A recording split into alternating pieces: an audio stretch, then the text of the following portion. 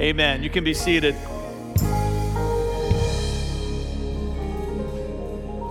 Jesus.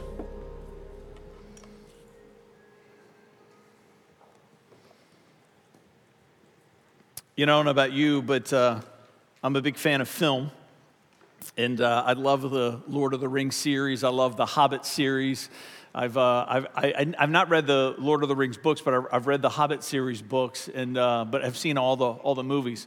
And as I was thinking about this Father's Day message for tonight, I couldn't get away from this one scene in the movie of the Hobbit, the Battle of the Five Armies. And so I'm going to share it with you now, and it's going to set us up for where we're headed over the next several minutes.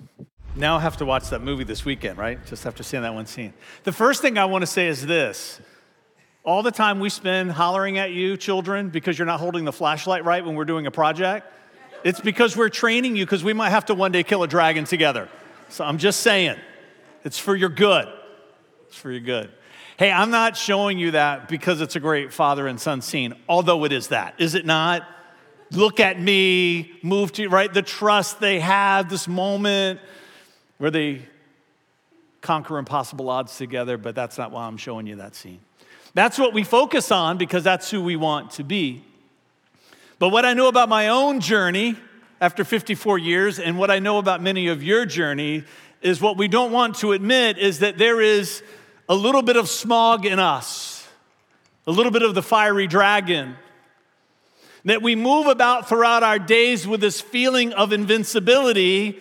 And what we don't realize is that there is a chink in our armor too. There is a vulnerability that we have to temptation in this life that if we're not careful, that if we don't deal with it, that it can be our undoing. So, Father, I pray for fathers and men tonight as we challenge one another with the truth of your word. We know, God, that scale that is missing because of our humanity will never be dealt with fully until we're in heaven. But we know that you've given us tools to overcome it in the here and now. So I pray that you would find us tonight, those of us watching online, those of us that are here in this room, that there would be a new resolve that would rise up inside of us to stop succumbing to the weakness of the chink in our armor. In Christ's name, come on. And everybody said, amen. 1 John 2:15-17 reads this way, do not love the world, nor the things in the world. If anyone loves the world, the love of the Father is not in him. For all that is in the world, here it comes, the lust of the flesh, the lust of the eyes, and the boastful pride of life. The lust of the flesh, the lust of the eyes, and the pride of life. If you've been around a church for any amount of time, you've heard these three spoken of before. Listen to what John says. He says, it is not from the Father, but it is from the world. The world is passing away and also its lusts, but the one who does the will of God continues to live forever. This is the chink in our armor, men, and it's called entitlement. Entitlement. I've spent some time this week looking back over the story of my life and remembering some of my not so greatest moments. And can I just tell you that almost all of them began with this one simple sentiment, and it's called I deserve. I deserve. It is the chink in our armor. It is the scale that is missing. And this feeling of I deserve, this sentiment of I deserve is so articulated here in 1 John chapter 2 because it's I deserve to feel good, I deserve to have more, and I deserve to be known. I deserve to feel good, sin follows. I deserve to have more, sin follows. I deserve to be known, sin follows. When we give ourselves to a sense of entitlement to these desires, it becomes permission giving for us to do things oftentimes that we already know that we shouldn't. I'm not talking about doing things out of ignorance or naivete because we don't know any better. I'm talking about those moments in our lives where we choose to compromise. We choose to compromise because there is a feeling of entitlement that is stirring inside of us. I want to show you tonight where that sense of entitlement begins, because we find it in Eden. We come by that missing scale honestly through Adam. I want to show you tonight that Satan himself approached Jesus in the wilderness through this temptation of entitlement. And then for the bulk of our time tonight, I want to spend talking to you about 3 flawed fathers, which is the title of this message: Noah, Moses, and Solomon. Listen to me, man. Just because we are flawed and have failed, just because we are flawed and have failed, doesn't mean God sidelines us. He hasn't given up on your destiny. Don't you do it either. We're all flawed and we have failed.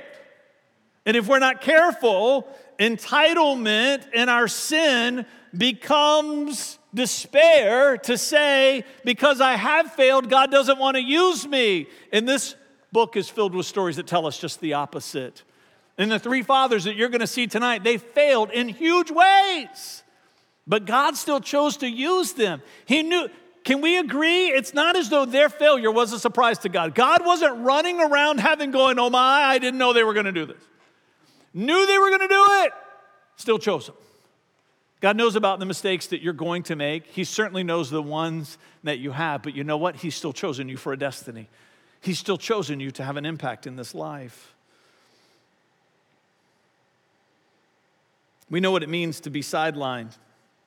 If you play sports for any amount of time, you know what it's like to not be chosen. You know what it's like to not be picked. You know what it's like to see the other players rushing out onto the field and you being left behind. And sometimes those feelings that begin with us early in our childhood, because of those experiences, if they're left unresolved, then we use that as permission to stay on the sideline and on the bench as fathers and husbands. And we've got to get onto the playing field. Our families are dependent upon us. As I was praying over that portion of the sermon, I couldn't help but laugh. I was thinking about my early Little League days. I mean, like when I was really little. They didn't have T-ball when I was coming along, just after the dinosaurs. And whatever the earliest league was, my team was called the Giants. My mom still has the hat, right? Still has the hat. I can barely fit it onto my fist. It's green. It's got a big G on the front. And I was on the Giants. And I remember, because I was not naturally athletically inclined in any way. And I never remember being on the bench, right, with a couple of us that were always on the bench. And baseball for us was how many pieces of bubble gum could we fit into our mouth? Right, that was baseball, right? There was the big box of that, gum that has like the flowery, I don't even know if they still make that kind of chewing gum. You're just, right, you develop TMJ. You have a jaw condition from time to chew on that gum. And we would try to fit as many pieces. And I had probably about 5 or 6 pieces in my mouth, and we're joking around, and all of a sudden I hear the coach say, Freddie Mitchocks, get into right field. Because I grew up in Verona, and that's how they pronounced French back then, Freddie Mitchocks. And then he said this, and I kid you not, and stop chasing those butterflies. Yeah, because in practice, that's what I did. No one hit the ball to me. I knew I wasn't going to play, so you just make the best of it as a little kid. And for me, that's chasing butterflies around the fields of Verona. Freddie Mitchocks, get into right field. Quit chasing those butterflies. I wasn't expecting to play. I wasn't expecting to be on the field. I wasn't expecting other people to expect something of me. And sometimes, as a father, the feeling of other people expecting of us can be weighty. But I want you to know tonight, you have what it takes if you are a father. You have what it takes because God's chosen you. If you are married and you feel overwhelmed, I want you to know you have what it takes. God has put in you everything that you need to thrive and for your family to thrive. No matter how much you failed already, He has not given up on you. I remember a few years later into my early baseball career, because of where my birthday fell, I didn't move up to the next league like all the other kids. So I had that one season where I was bigger than most of the other kids. And that was right around the time where they began to let girls play on the boys' teams. Now, I'm not trying to stir up any controversy. I'm just telling you about my journey. Now, even though I was the biggest on my team for boys, now that the girls are coming in, and because they grow a little bit sooner, they're really big at that age. And I remember being the catcher true story, I've shared this here before. I don't share it very often because it still shames me. But I was the catcher, and there was the ball was put into play, and there was a girl on the base, and she's rounding third, and she's coming from home, and they throw the ball to me. I catch it, and I'm standing there. The plate is behind me. I know that I'm supposed to block the plate. And I'm standing there, and I see this girl running at me. He's about 3 times my size. And I knew in that moment I had a decision I needed to make. I'm either going to take one for the team, or I'm going to live to play another day. So in all of my courage, and I'm sure much to my father's disgrace, as I stood in front of the plate with the ball, I did this. And she ran right by and scored. Now, I don't remember whether or not we won that day or not, but I knew that I had won because I was smarter than the other kids on my team who would have gotten trampled underfoot and been in the ER. See, sometimes as a father, making the best decision and the right decision is not always the popular decision. And sometimes you've got to endure other people thinking less of you to do what's right. Just because we are flawed and have failed doesn't mean God sidelines us. He hasn't given up on your destiny. Don't you do it either. Don't you do it. The Garden of Eden, Genesis 3, 1-7. Now the serpent was more cunning than any animal on the field which the Lord God had made. And he said to the woman, has God really said, you shall not eat of any tree in the garden? And the woman said to the serpent, from the fruit of the trees of the garden we may eat, but from the fruit of the tree which is in the middle of the garden, God said, you shall not eat of it or touch it, or you will die. The serpent said to the woman, you certainly will not die. The serpent said to the woman, you certainly will not die. For God knows that on the day you eat, your eyes will be opened and you will become like God, knowing good and evil. Listen to what it says. Now here we're given commentary into the woman's thoughts, into Eve's thoughts. When the woman saw that the tree was good for food, that it was a delight to the eyes, and that it was desirable to make one wise. Here we see it right here. The lust of the flesh, the lust of the eyes, the pride of life. She took some of its fruit and ate it. And she also gave some to her husband who was with her and ate it. See, many of us grew up in churches where the story really wasn't told completely because it's almost as though Eve was there alone in the garden and she later finds Eve to give him the fruit. But that's not what the text tells us. Adam was standing there the whole time. So Lucifer, Satan, wasn't just talking to her, he was talking to him. And he did not step in and intervene as he should have. Listen to what it says. Then the eyes of both of them were open, and they knew that they were naked, and they sewed fig leaves together and made themselves waist coverings. Here we see right in the beginning where Eve thinks, and Adam too, which is the intent of the text, that they both saw that it was good for food. There was desire and entitlement that I deserve to feel good by eating that fruit. Because the lie that is based on is that God can sometimes be neglectful. That because he is divine and because he is not human, that he doesn't understand the human experience. And so what Satan here is tempting Adam and Eve with is that God doesn't understand what you really need, and you should have this. You're entitled to it. You deserve to feel good. It says in the text that it was the delight to the eyes, the lust of the eyes. And that's based on the lie that God is withholding from us. Right? This idea that God could give us something, but he chooses not to. And we don't care necessarily why it is, but sometimes in this life we just have this feeling that God is not giving us something that we want, and we feel like we deserve it, and he's withholding. And all of a sudden, this feeling of entitlement begins to well up inside of our heart that says, I deserve to have more. I deserve to have more. And then the commentary tells us that it was desirable to make one wise, and this is built on the lie that God is egotistical, that he does not want to share his glory. because he has a problem with his ego. That he is saying to humanity that I need to lord over you to make myself feel better. But we know that that's not the nature of who God is. But once we slip into that lie that God is egotistical, the entitlement of I deserve to be known, I want to have my power, I want my own glory, we find ourselves giving in to desire. I'm telling you that as I look back over my life, and I trust that as you're looking back maybe over your life, as I'm giving this message to you tonight, you're finding that the moments of your greatest failure started with a feeling of entitlement. There was a desire that stirred in you. I deserve to feel good. I deserve to have more. And I deserve to be known. We see that in the wilderness, as we move forward in time in the text, we come to Matthew 4. I'm not going to read it for the sake of time, but it's verses 1 through 11. These notes are always online. You can download them this coming week. But here we see Satan testing Jesus' humanity, because we believe that Jesus was there in the garden in the beginning of time. The Father, the Son, and the Holy Spirit were all there at creation. Jesus being born into this world was him stepping out of heaven and into the earth, which means that Satan knew that Jesus was there then, and now he's here now.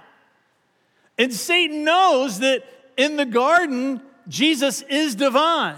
And now that he's here in the flesh, he is also divine, which is the miracle of Jesus, but he's also fully man. He's fully God and fully man. And so now the devil's saying, let's see how you do now that you've got a chink in your armor, because you've taken on the nature of Adam. It's interesting, isn't it? As we read this text, what we find is that Jesus is tempted in 3 specific ways: the lust of the flesh, the lust of the eyes, and the pride of life. Because the devil is saying to himself, I've got you now. Because there is a scale missing in your armor through the human experience, I'm going to rob you of your destiny as the Savior of the world. He tempts him to turn the stone into bread after he's not eating. Now, you might say, well, that doesn't seem like much of a temptation. Don't eat anything for 40 days, then come back and tell me how excited you would be for a piece of bread. He's trying to tempt Jesus into this feeling of, I deserve to feel good. He does it a little bit different order. He jumps right to the pride of life next. That's where he takes him to the highest place at the temple, and he tells him, just jump off, and then you can command angels to rescue you. There's this idea of, Jesus, you deserve to be known. People should know who you are. Your fame should be renowned. But he does not succumb. So the devil comes at him one more time and takes him and shows him all the kingdoms of the earth, the lust of the eyes, and he says, all of this could be yours. Now, Jesus is thinking, all of this is already mine. You're offering something that already belongs to me. But in his humanity, I'm telling you, there's a moment where he feels the nature of humanity. And the devil is prompting him, you deserve to have more than what the Father has offered to you.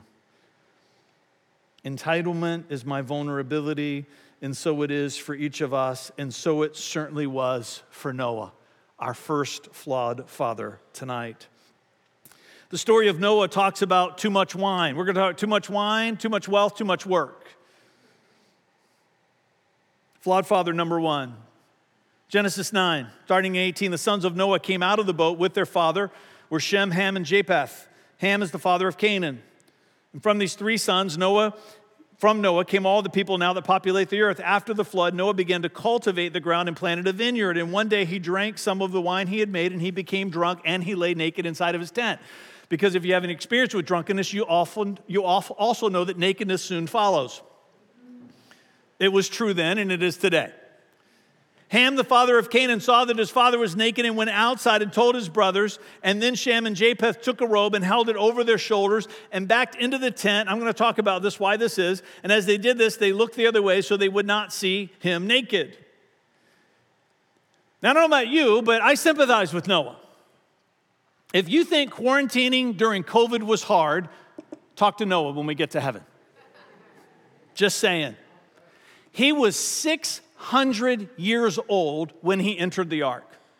Adds a whole new dimension to grumpy old man. 600 years enters the ark. You know how long he's in the ark? Just over a year. Just over a year. Quarantined in a wooden ship with just his family, no electricity, no running water, and animals that have to go to the bathroom a lot. And it wasn't just 2 by 2, right? That's what we teach our kids because there's a complexity to the story they're not ready for. There were only 2 animals of each kind that were unclean, but the animals that were clean, that was about to come later through the Mosaic Law, there were 7 of those. And there were lots of animals on the ark because those were animals that could be offered and could be eaten. So there needed to be more of them to populate the earth. I'm just saying, when Noah steps off the ark, this feeling that he had, I need a drink. Many of you felt that way this past year. And studies show, all joking aside, that alcohol consumption skyrocketed during quarantine. Why? Because stress, suffering, unexpected tragedy plays onto this feeling of entitlement that we have, which says, I deserve to feel good. And that's what we see Noah wrestling with for himself. I deserve to feel good. It's interesting here that 2 of his sons, as they're backing in, this is such an important story for us, especially in modern day society, because we've lost all sense of modesty. That they're backing in with this robe to put it over their father as to not see his nakedness. And the reason for that is because nakedness is sacred, because pleasure is sacred. I'm not doing a message on sexuality. That's going to come later this year. We do a sermon on that at least once a year. But I thought this is an important time to insert this because sexuality is also pleasure for us. God is not neglectful in any way. And all of the things that he says to us don't do, it's not because he's robbing us of pleasure. It's because he wants us to have the best pleasure that we could ever have in this life. He's actually trying to protect us from settling for less. He doesn't want you to settle for less. You've heard me say this many times. Not hedon, although that's appropriate, hedonism. Eden is Hebrew for pleasure. Did you know that? The first place that's geographically named in the Bible, all the things that God have picked, and he calls it pleasure. Why? Because God's idea was pleasure. And he wants the human experience to be filled with pleasure. But there's boundaries to pleasure, and the boundaries of pleasure are to keep us from settling for less. He's protecting us from mediocrity. And nakedness is associated with sexuality. And here, early on in the biblical narrative, in the biblical text, God is trying to create a record that says, do not devalue the sacredness of nakedness because pleasure is holy. God is perfectly attentive. Trust in his plan for pleasure. In spite of Noah being a flawed father, you see, because we should never put our children in the situation where they're dealing with the consequence of our sin. That's his failure as a father. Here he is, the father of all people, because all people come from Noah and his family. Here he is, drunk and naked in his tent, and his children are having to care for him. That's not right. That's not right. As fathers, we should always be prepared and on guard so that we can be the ones to minister to our family and their failings. Not that we're not going to make mistakes. But if we do make mistakes, may it never be that the consequence of that mistake befalls on our children. May it never be. But in spite of all of that, God still used him. God was not surprised by Noah's drunken, naked stupor. He knew he was going to do it, but yet he picked him anyways. And the picture of the ark is one of the most powerful prophetic pictures in all of Scripture. Because the ark floating on that ocean, floating on the waters that covered the earth, is this picture that says to the world that we can trust God and his plan, and that his plan will always lead to life, and everything else leads to death. The picture of that ark says to you and me that God always has our best interest at heart, and he will make a way for us if we would only yield to him. All the people in the world that he could have picked, but yet he picked him, a flawed father, to tell the world to trust God. Solomon, flawed father number 2, too much wealth. Too much wealth. I'm not against wealth, but I'm against wealth becoming an idol for us. When the Queen of Sheba heard of Solomon's fame, which brought honor to the name of the Lord, she came to test him with hard questions. She arrived in Jerusalem with a large group of attendants and a great caravan of camels loaded with spices, large quantities of gold and precious jewels. And when she met with Solomon, she talked with him about everything that she had on her mind. Solomon had answers for all her questions. Nothing was too hard for the king to explain. And when the Queen of Sheba realized how very wise Solomon was, and when she saw the palace he had built, she was overwhelmed. She was also amazed at the food on his tables, the organization of his officials, and their splendid clothing, the cupbearers and the burnt offering Solomon made at the temple of the Lord. She exclaimed to the king, listen to this, everything I heard in my country about your achievements and wisdom is true. I didn't believe what was said until I arrived here and saw it with my own eyes. In fact, I had not even heard half of it. Huh. Your wisdom and prosperity are far beyond what I was told. How happy your people must be. What a privilege for your officials to stand here day after day listening to your wisdom. You swear all this flattery, it's just heaping on, isn't it? Praise the Lord your God who delights in you and placed you on the throne of Israel, because the Lord's eternal love for Israel, he has made you king so you can rule with justice and righteousness. The very next chapter, chapter 11, even the order in which the Bible is given to us is instructive, is the story of Solomon's abject moral failure as a human being, and how Israel was going to be taken from his line and that they would enter into centuries of civil war. From 10 to chapter 11, it's unbelievable the turn of events that take place.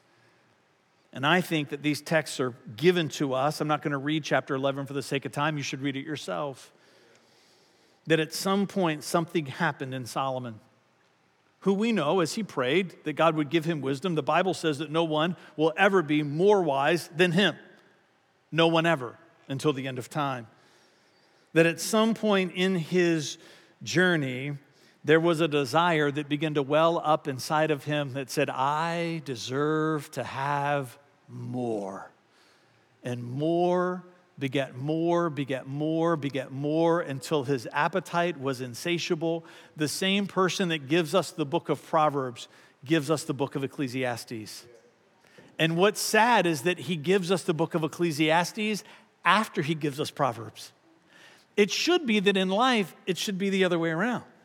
That we live a life of Ecclesiastes in foolishness because we lack the wisdom of Proverbs. But Solomon gave us all of the wisdom of Proverbs, which he had, and then even still, he becomes Ecclesiastes. Why? Because something inside of him felt entitled to have more. And for him, the more that he sought was never enough. And it was not just his undoing, it was his family's undoing, and it was his nation's undoing. See, there's a sobering side to tonight's message. Sometimes our missteps can have generational implications. But in spite of Solomon being a flawed father, God still chose to use him. I want to read this excerpt out of the Treasure Principle. I love this little book. It says, if you imagine heaven as a place where you will strum a harp in endless tedium, you probably dread it. But if you trust Scripture, you will be filled with joy and excitement as you anticipate your heavenly home. As I've written elsewhere, heaven will be a great place of rest and relief from burdens of sin and suffering. But it is also a place of great learning, activity, artistic expression, exploration, discovery, camaraderie, and service. The Bible paints an incredible picture of what heaven's going to be. Some of us will even reign with Christ, and he gives textual examples of all these. You can get the book and read it yourself. Faithful servants will be put in charge of many things, we're told.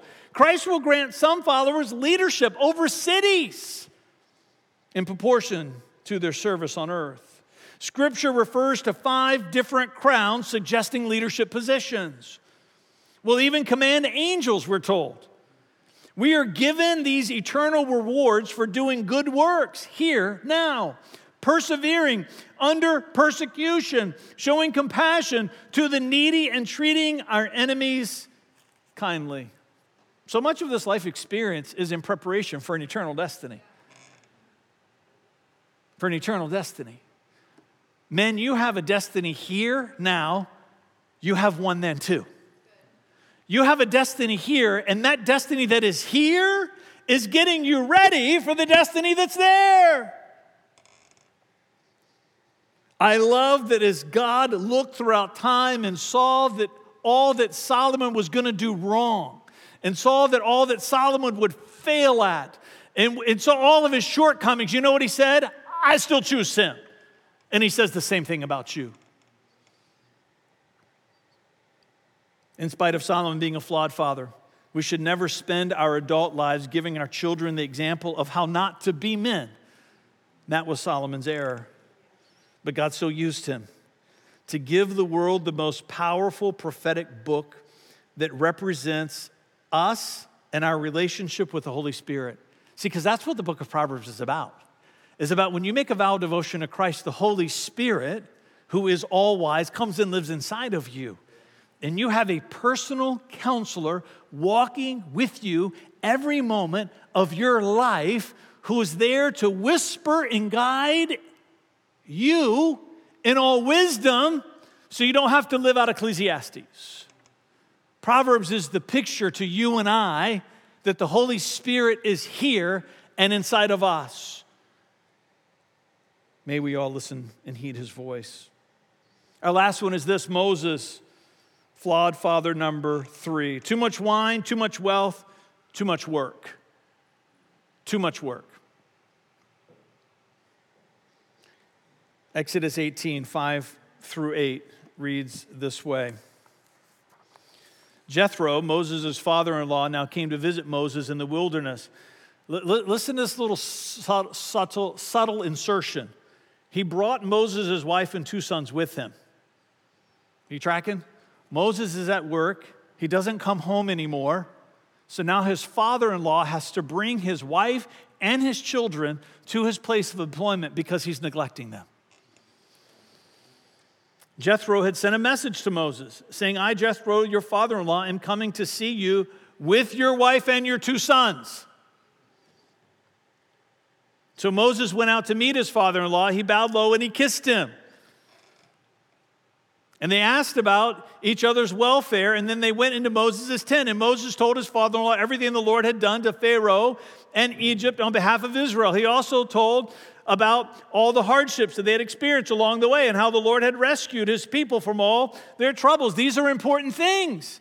These are all things that God called him to do, but not at the expense of his responsibilities to his wife and his children.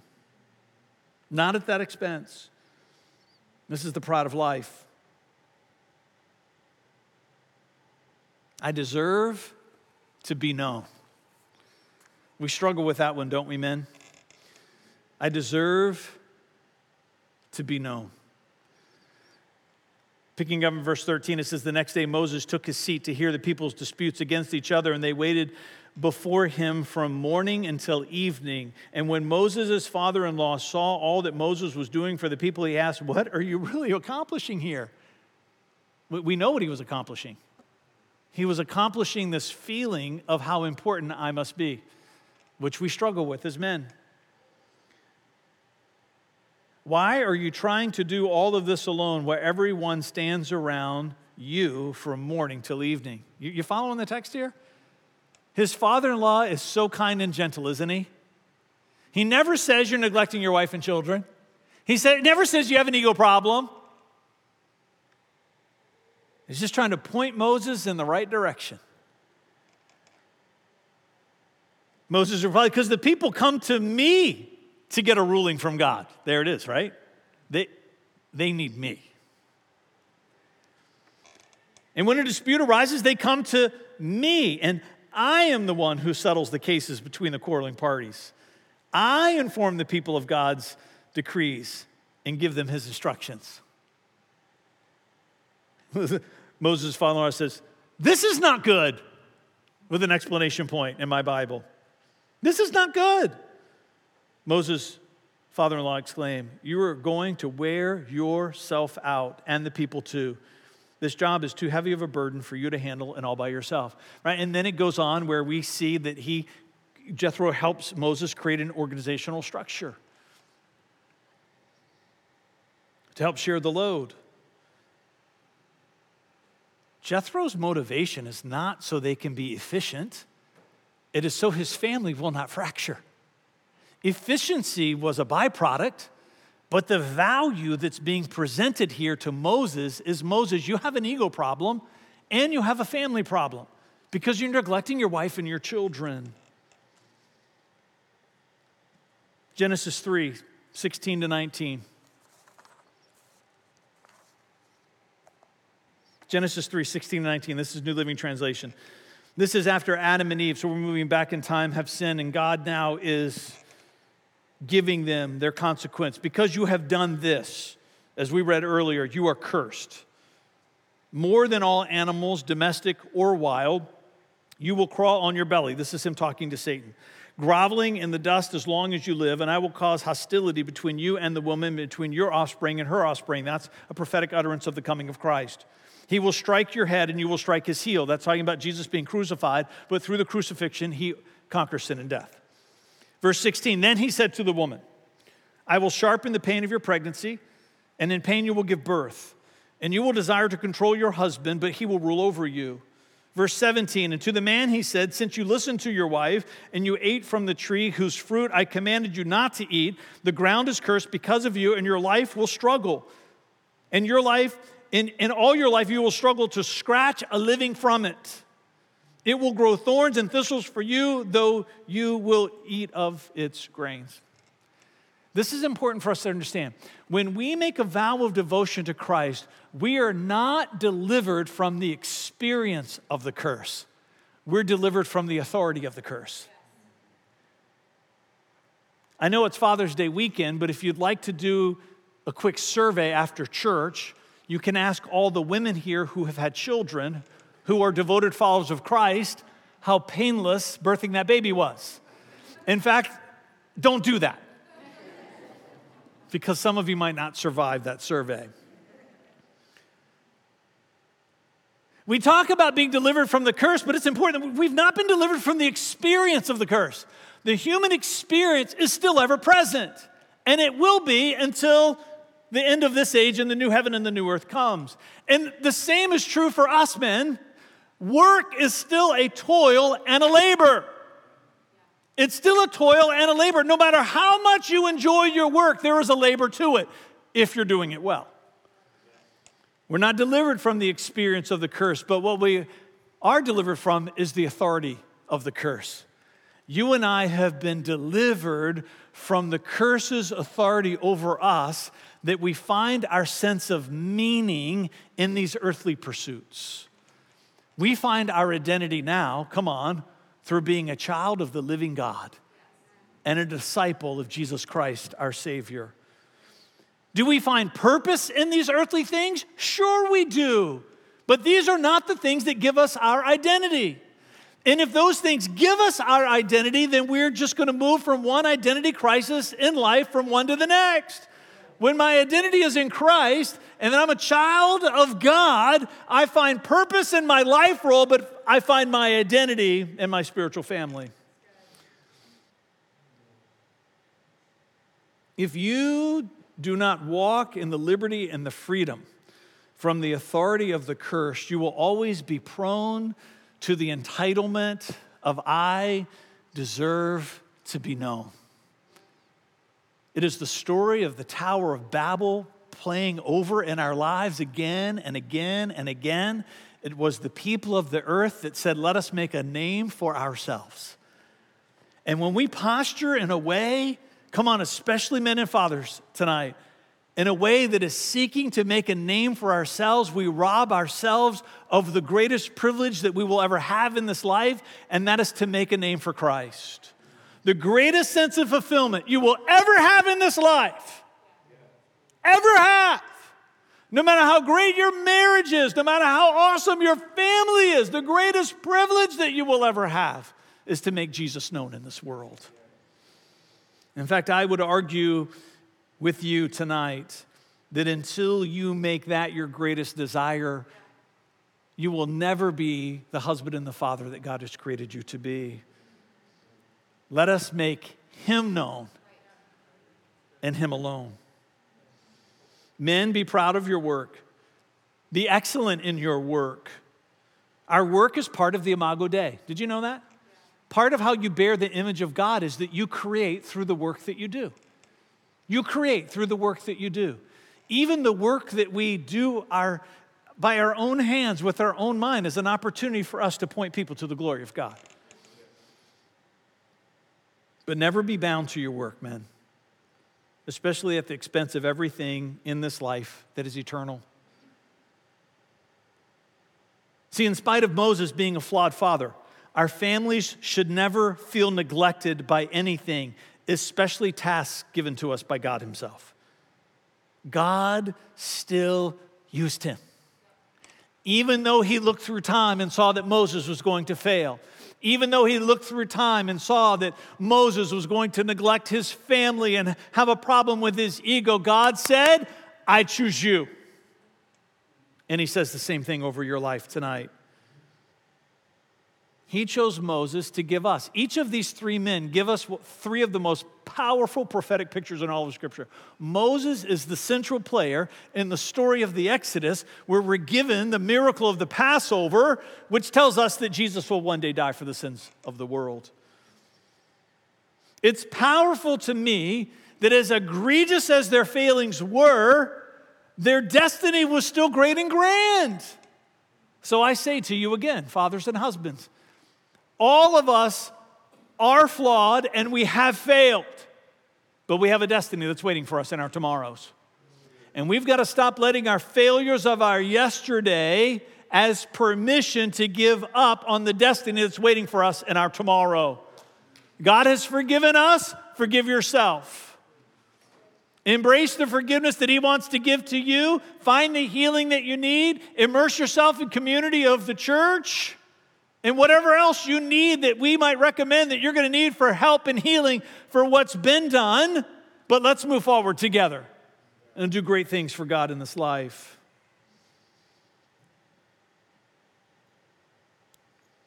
I'm going to use the rest of our time tonight, instead of having the band come back up, we'll give them the rest of the evening off. So I want to recommend a few books to you. I want to give you some resources. If these ideas and these thoughts are new for you, if you struggle with this sense of entitlement of I deserve to feel good, then I'm going to recommend, this is one of the most important books that I have ever read as a Christian man, and I don't say that lightly. It's Sex, Men, and God by Doug Weiss. It has sections in it that are designed for therapy for people with sexual brokenness, which might not pertain to you, but everything in this where he helps you understand your brain. If you're a man, you need to understand this. You might not realize this. You have a full-time pharmacist inside of your head. Did you know that?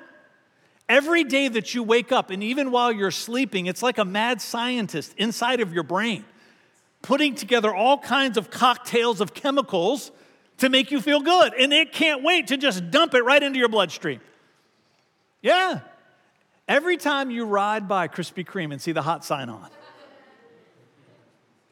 that pharmacist in your brain is going to town, just dumping those things in your bloodstream, and you're feeling good. You turn on in. After your family's gone to bed at night and you're alone and you open up your phone and you switch to private on your iPhone and you go to places where you're not supposed to, it's because the pharmacist in your brain is a mad scientist that's just dumping chemicals into your bloodstream because you deserve to feel good. This book helps you understand how your brain works. And if you don't understand how your brain works, you're fighting with both hands tied behind your back. Stop doing it. I deserve to have more. We struggle with that as men and fathers. I'm giving you notice these books I'm suggesting for the men? If you're not a reader, you can read these. And if not, let me know. I'll come over and I'll read it to you. I'm going to get some texts from some wives tonight. For that. Pastor Fred's here. It's for your bedtime story. The treasure principle. This is so good. At some point, you got to shift off of the temporal onto the eternal. I'm not against wealth. I'm not against having nice things. I'm not against enjoying this life because that's part of the human experience, as long as those things don't become idols. As long as those things don't supplant the generosity that's supposed to flow from me. As long as what I have doesn't stop me from what I'm supposed to give for the kingdom. The treasure principle. I deserve to have more. The last one is this: I deserve to be known. I love this book, The Life You've Always Wanted. This is an old one, but a good one by John Ortberg. The Life You've Always Wanted. Or maybe it should be titled The Life You Should Have Always Wanted. But in this book, he talks about this idea of what life is really about. And you know what it's not about? It's not about you. And it's not about me. It's about him. And when we make it about him, the irony of it is that it does in some way become about us, because he always has our best interest at heart. And he wants us to find goodness in this life. And he wants you to find it too. This is the key to victory over entitlement. This is the key to victory. I'm going to turn to this verse. I'm not going to read it yet, but this is where I want to close, so I want to get there.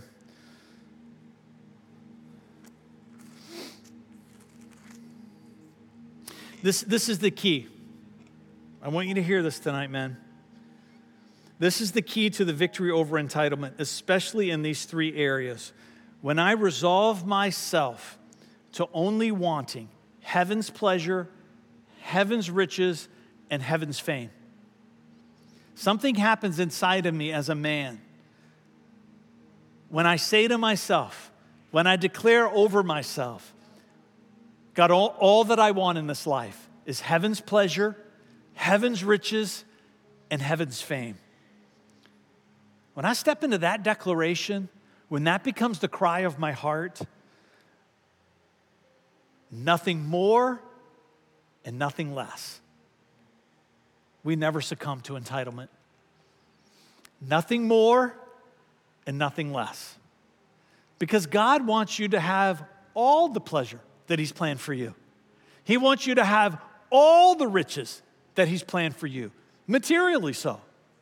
Not just eternal rewards, but material things. You have a material destiny that he wants to see fulfilled in your life. And you know what? He wants you to have all of heaven's fame. All of the notoriety that is supposed to come to you in this life, he wants you to have it. We're not trying to reinstitute the monastic movement. We say that so many times. I want nothing less than all that heaven has for me. But I don't want any more than what heaven has for me either. Heaven's pleasure, heaven's riches, and heaven's fame. Husbands and fathers and men, let those things be the three desires of your heart. And that scale that is missing from you and from me, it will always be missing until we're born into heaven. But until then, by having the right desires, we won't succumb to the wrong ones. And this feeling of I deserve to feel good and to have more and to be known will stop becoming traps for me, just as it wasn't a trap for Jesus. You're going to face them, but you don't have to fail in them. Stand with me. Hey, before I read this, I just want to remind you that at the end of every service, we always have people here down at the front to pray for you, not just for fathers and men this time around, but any of you that are here. If you're watching from online, you can click that button on your screen and ask for prayer, and you'll go into a private chat room, and one of our hosts would love to pray with you. But if you're here and you came with people, they'll wait for you. They'll wait for you. You come and pray. If you choose to stay in here, just please maintain an attitude of worship and prayer. If you want to joke and talk and laugh, we want you to do that with people, right? But just please do that outside or maybe in the cafe so we can focus on ministering to people in prayer here. Listen to this. This is Psalm 84:2. I long, this is what the psalmist writes, I long, yes, I faint with longing. See, because desire is a good thing, as long as we're desiring the right things. I long, yes, I faint with longing to enter the courts of the Lord. I want to be in God's presence, and I want to be with God's people. Listen to what it says. With my whole being, body and soul, I will shout joyfully to the living God. Father, may it be that every father and every man, no matter how young or how old, that's here in this room tonight or watching online or is going to be watching at some point in our future, I pray that that psalm would manifest. It's a prophetic declaration over them tonight. I pray that it would become their reality. That the greatest desire of their life would be to be in your presence and to be with your people.